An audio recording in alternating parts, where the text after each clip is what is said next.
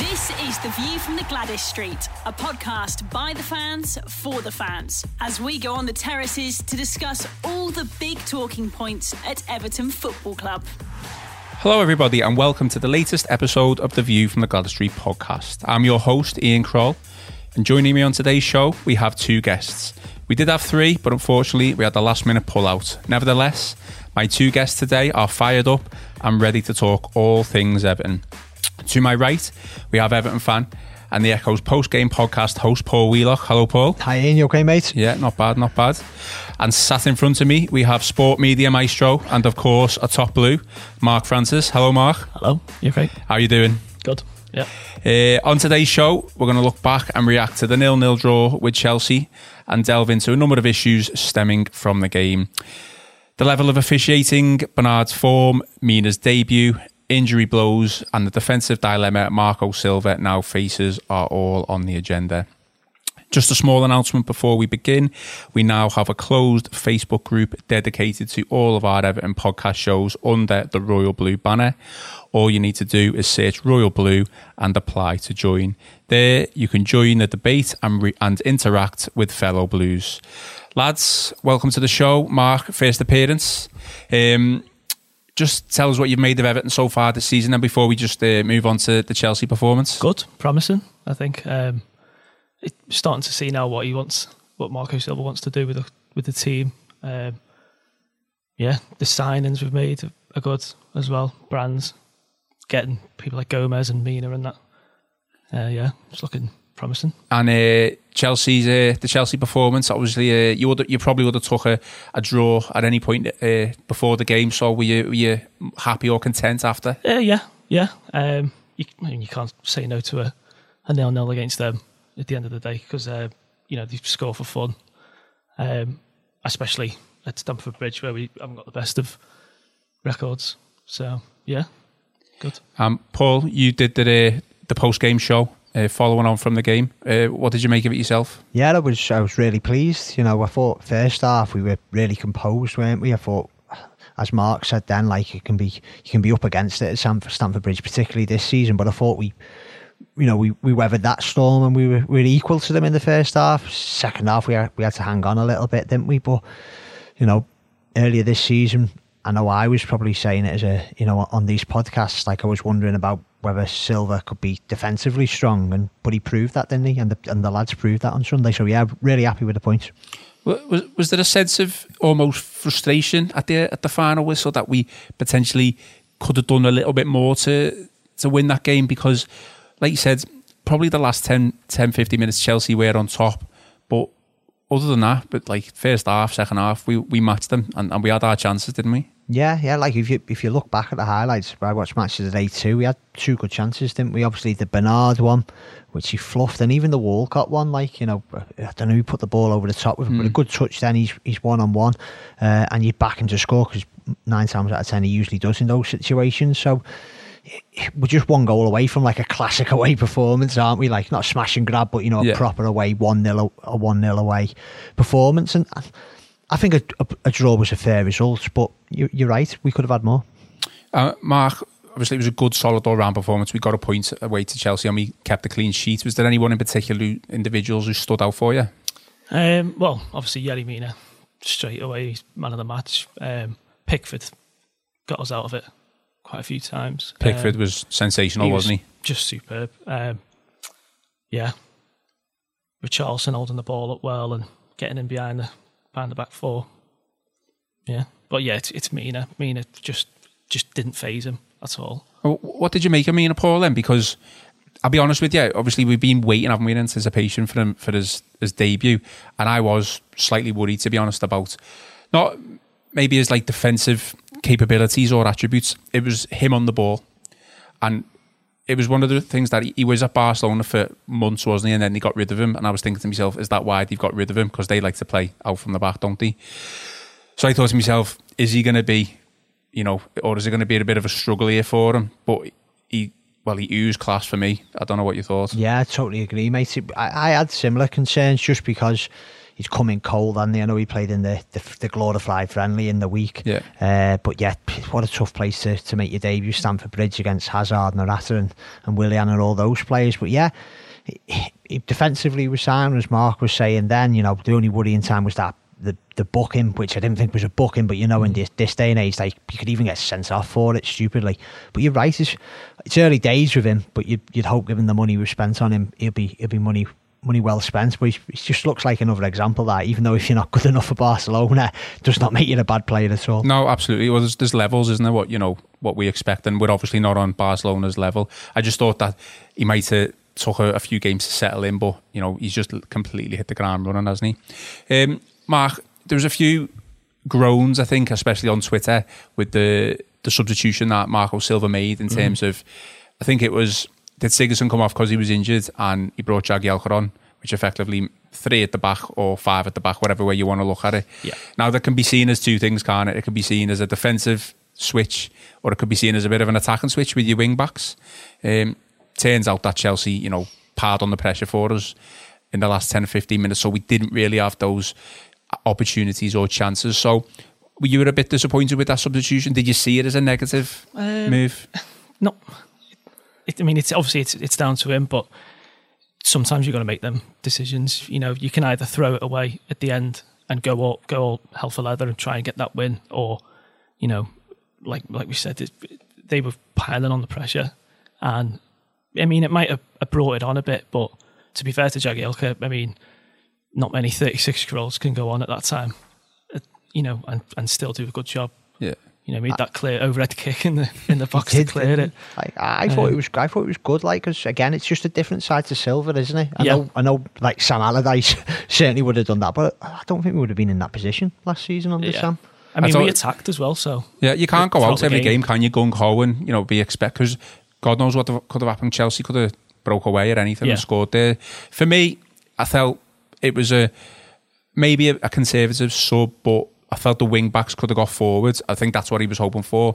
Turns out that Chelsea piled on the pressure, like I said. But Paul, did you see it as a negative substitution, or settling for the point almost? But there's certain times, like the other day, as well as we played at United and Arsenal, we got nothing. So if it did preserve a point at Chelsea is a great result. Particularly this season. Given the way they're playing, and particularly given our record at Stamford Bridge over the last 25 years, got no problems with Silva. The best thing about him is that we're now good to watch again, aren't we? And you can see the progression that he's trying to put us through. But I'm quite happy for him to be defensive in situations like that. I think it shows that he's a good all-round manager.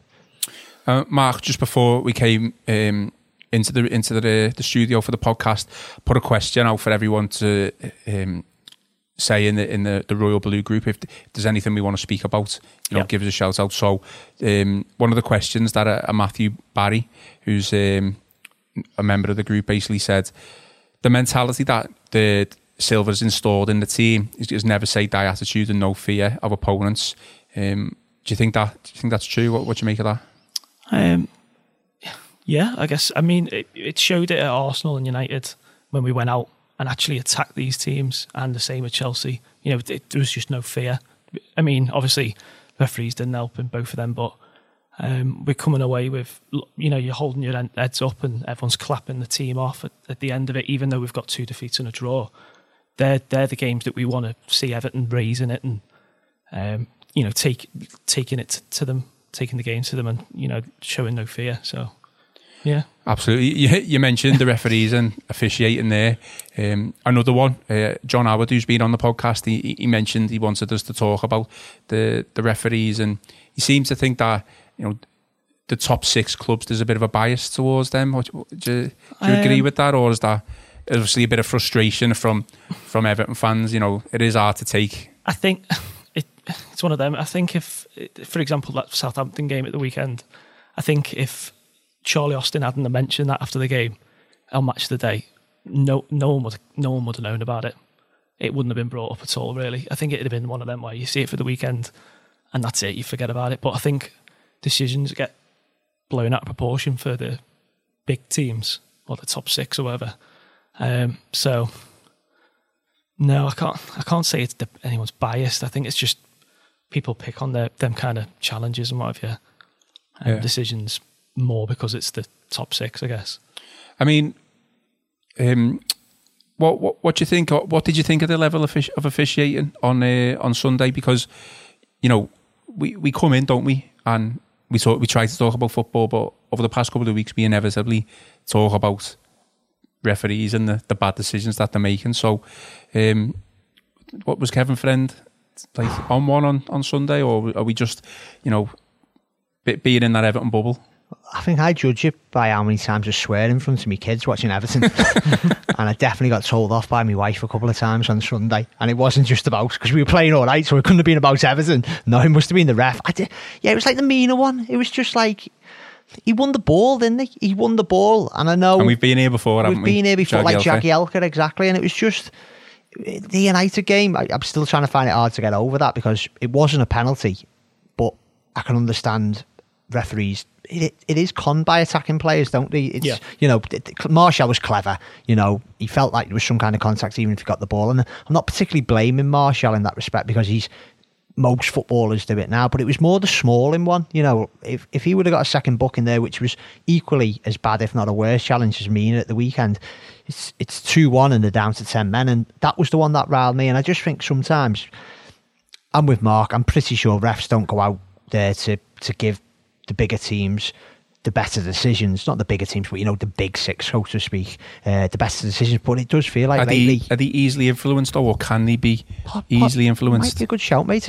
Because they are the big name players, and you get Pogba surrounding you. It might be a bit different, but I don't like to see Everton play surrounding the referees. But there are times where I do think we have been a bit nice. In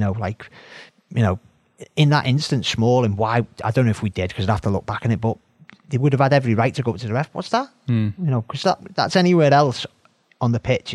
It's a second yellow, isn't it? I can't recall whether we did, put a word in the referee's ear, but I think we were just shocked that we were given a penalty more than anything. You know what I mean? It was a bit of a surprise. So I think it was just get hold of the ball and get it in the back of the net, and let's not waste any more time. But it's a tough one, isn't it? Because VAR is meant to be coming in, or potentially coming in. I know they keep testing it, and it's had its time in a couple of cup competitions in the World Cup, but even then, like you said a couple of podcasts ago, if there's idiots behind VAR, then it's not going to work, is it? If the same people are making those decisions, then it's a tough one, isn't it?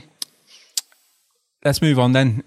What did you make, or what have you made of the form of Bernard, Mark, recently? Because he did kind of hit the ground running when he came in. He made a couple of cameo appearances, didn't he? Especially at Goodison. He obviously isn't fit to the full extent of what he should be. He obviously hasn't played in a while, but he's come in and now he started a few games, but he has fluffed his lines a little the past 2 times now, hasn't he? In the big games, United, he had that chance where he rounded the keeper, and he obviously did it against Chelsea, didn't he?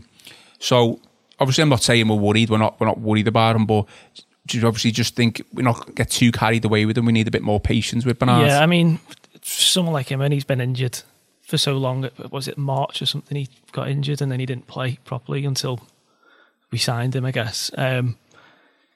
You've got to take your time. I mean, it could be January before he really does start showing us what he's capable of. I mean, he showed us against the likes of Leicester.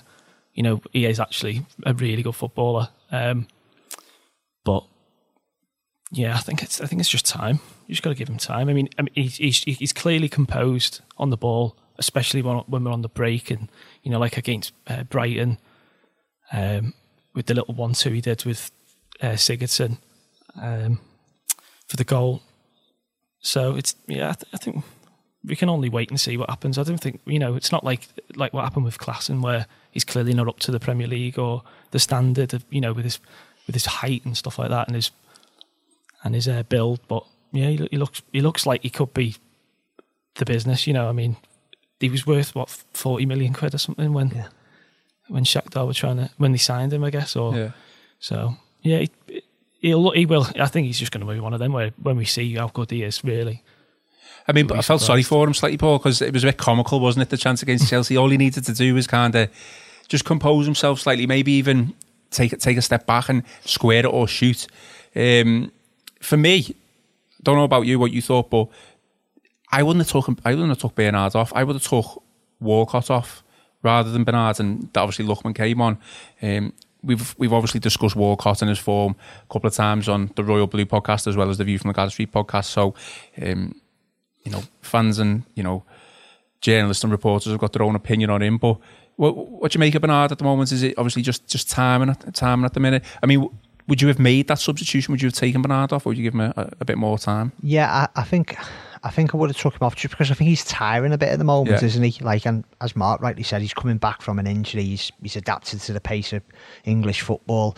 I'm with Mark in terms of my opinion of the player. I think we've got a really good player on our hands here, but I think it'd be fair to say that the last 3 or 4 games after Leicester, maybe, he's not quite hit the same standards, and he's probably unfortunate that his big 2 moments he's missed, hasn't he? You mentioned the one on Sunday, and even the United one. He's got composure. There's no doubt about that. He's got class, but he's just missed 2 decent chances. And yeah, I'm not worried, but it's an interesting one, isn't it? Because Walcott's in a similar boat. So I know where you're coming from there. You could, in probably most of the last few games, you could have taken either or off, couldn't you? If Bernard was fitter. And it is an interesting one for Silva because Lookman's looking good, isn't he? Well, did you mention before as well that Walcott had that chance with the ball in, and it wasn't really a chance in the end because he couldn't control it. But he was in there if he controlled that, and was in on goal, wasn't he? Yeah, it was like I'm sure I've seen him score goals for Arsenal at Stamford Bridge like that. Where on the counter, someone plays him through and he just laces him and then puts it in the back of the net. And I think that's what Walcott's always got, hasn't he? He has got a goal threat. I know he's missed a few chances, particularly lately, I think against Palace and Brighton, real scissors, but there's always a goal in there with him. And I think he's just going through a bit of a tough spell at the moment. But as I go back to him, there's only so many times Lookman can keep on doing what he's doing before he gets that first start. And obviously we've just been talking about Bernard and Walcott there. One of the questions from the Royal Blue podcast subscribers, Callan Lapsley, I think it is. Obviously plenty of time now before we play Cardiff. Anything can happen, injuries and stuff like that. But what, in your opinion, or ideally, what would you do next? Does Lookman deserve a chance over Bernard or Walcott coming in? I don't know, I really don't know. I think that's a tricky one because Lookman probably deserves to play given his performances off the bench, but I don't know if he's a better player than either. And I'm almost like Bernard needs games, doesn't he, to get fit, as Mark was saying then, and to get up to the speed of everything. And there's still something with Walcott, even though he infuriates me at times because he's just not in the games enough for me. He's still a good player and he's a goal scorer. So I'd probably give him one more goal. Yeah, no, that's fair enough. Well, after that, after Cardiff, we've got the derby, haven't we? So, if you take your chance against Cardiff, effectively, you're going to be in that team against Liverpool. Mark, all the talk beforehand, not all the talk, but a percentage of the talk in the build-up was about Ross Barkley, and obviously former Everton player. He barely featured, did he? Didn't even 10 minutes he got. Something like that. Yeah. What have you made? What did you make of that? Did you expect him to start? I don't know, because Kovacic has been playing quite well for them lately, and I don't think that Barkley unsettled his position. I mean, he did for a little bit where he was playing was playing him against a few of the lower sides, but then I really did think he was going to get at least half an hour or something. So for him to be chucked on at 10 minutes to go and then just kick the ball out for a goal kick and a throw in didn't really stand the Barkley. Yeah, I think, it didn't surprise me. Nothing surprised me of him just chewing the ball and sideways passes. Nothing surprised me when he came on. Did you feel the worst, Paul, when he came on for that last 10 minutes because Chelsea were on top, weren't they? Yeah, I put £2 on him to score because I thought, in play? Yeah. Wow. Yeah. Just when he was ready to come on because I thought, well, it's going to happen, isn't it? What odds were that? What did you get for that? I would have got about £25, something like that. So it would have eased the pain a little bit. But that just shows you how much of a pessimist I am, what Everton's done to me over the years. But I thought he'd play more because he has been playing well, hasn't he? I'm not sure about all this hype about him. He has a few good games here and there, and he's back in the England squad. And I've seen an article saying he could be the next Frank Lampard, and just wow, he's got to do it for a lot longer than that. But I did fear the worst. Well, straight off the top of your head, then who would you rather have in your team now, Andre Gomez or Ross Barkley? The View from the Gwladys Street podcast from the Liverpool Echo. The View from the Gwladys Street podcast. Gomez, because I think he suits the system better, and I never quite knew where Barkley's best position was for Everton, but I'm not one of those people who thought he was rubbish. You know, certainly last season, you could tell we missed him, but hopefully we've moved on from him now. Yeah. I'd say Gomez, yeah. Mark, who would you have? Yeah, I'd agree. Yeah, fair enough. We talked about Yerry Mina and obviously his debut performance. He got a lot of plaudits. He got man of the match, didn't he? Is that right? Yep. So, again, anything could happen over the next 2 weeks. International break. Got Cardiff coming up though. So what does Marco Silva do now then in terms of the defence? Because he has got a bit of a dilemma now, hasn't he? As in, Kurt Zouma couldn't play against Chelsea. Now he can. Really, you're not going to kick Michael Keane out of that team at all. But after a promising debut from, as we've just said, Yerry Mina, does he go with the 5 at the back, or does he kick one of them out? Well, I mean, why you wouldn't change your formation, would you, just for Cardiff? It's a good dilemma to have because it shows we've got strength and depth in defence, but I don't know. I mean, he's the man to decide that, isn't he? You know, they're sitting on the fence there. Yeah, it's. I mean, do you unsettle a working defence, but then the working defence wasn't settled with Zouma having to sit on the bench? Yeah, well, not even on the bench. And then the lad that comes in gets man of the match. Exactly. Do you know what I mean? We've never had this many options, have we? It's yeah. never been this good. I mean, Paul, you know, Yerry Mina did play very well, didn't he? But, you know, you've got to go back to Zouma and Keane, haven't you? Surely? Because then, sorry to interrupt you there, but, you know, if you go the 3 centre-backs at the back and one gets injured, you know, you're down to Jagielka and Holgate as your backup. I know we have got backup, but are they in the same league as the 3 that we've got at the moment? I wouldn't say, no, certainly not on form, because Keane and Zouma have been excellent, and as you boys have been saying, you know, what a debut. So it's a real tricky one. I think it's a far trickier than one whether it's Lookman, Bernard or Walcott, because, you know, you can't drop Keane. He's in the form of his career, and Zuma's been great, hasn't he? Yeah, you know, but then what do? Do you go to 3 at the back and change the system that's working? I don't know if maybe Sigurdsson's injury will change anything at all, you know, because... Well, is he going to be out for Cardiff? Has that been confirmed? I don't know, but you'd think he might be a doubt, isn't he? Because he's not playing with Iceland, is he, over the international break? Don't know whether that changes anything, you know. But then again... And we'll need him in the derby. You don't want to... Yeah, you don't want to risk him, do you, against Cardiff? I don't know whether... But the system's working well, isn't it, at the moment? I'd be tempted to go 4-4-2, and I like Mark. I'm gonna splinters in my backside and go leave it to Silva to decide, because that's tricky. That, I mean, I think it's not defensively, is it? But 3 or 5 at the back, whatever way you want to look at it, it could still be considered defensive. But I personally would drop Mina again, and if Keane and Zouma are fit, they would be my 2. I've just got a question mark. I know he's coming slightly back into form, whether Coleman could play that. You know, you did see it a little bit actually against Chelsea on Sunday again, marauding forward, going past players. Taking people on, yeah. He was doing that, wasn't he? So, but can he do that for 80, 90 minutes now in his that's the stage of his career? I don't know. So you need that, don't you, for that type of system? I think we've got no problem that Dean can play that. Obviously, there would be a question mark on Baines if he was to come in for whatever reason. But yeah, I think I would personally go the 2, Zouma and Keane. Injury doubts then is Sigurdsson obviously the victim of a bit of a terrible tackle there, and Gomez now is he was called up to the Portuguese squad, but now is being sent home. As this international break come at a very good time for Everton, even though we've got a bit of momentum, you know, we can kind of regroup over the next 2 weeks and then go into Cardiff, hopefully full strength. I don't think they ever come at a good time, because no one really wants them, do they? No. Just when you get a decent result or a little bit of form, or you need a win, then one comes out of nowhere.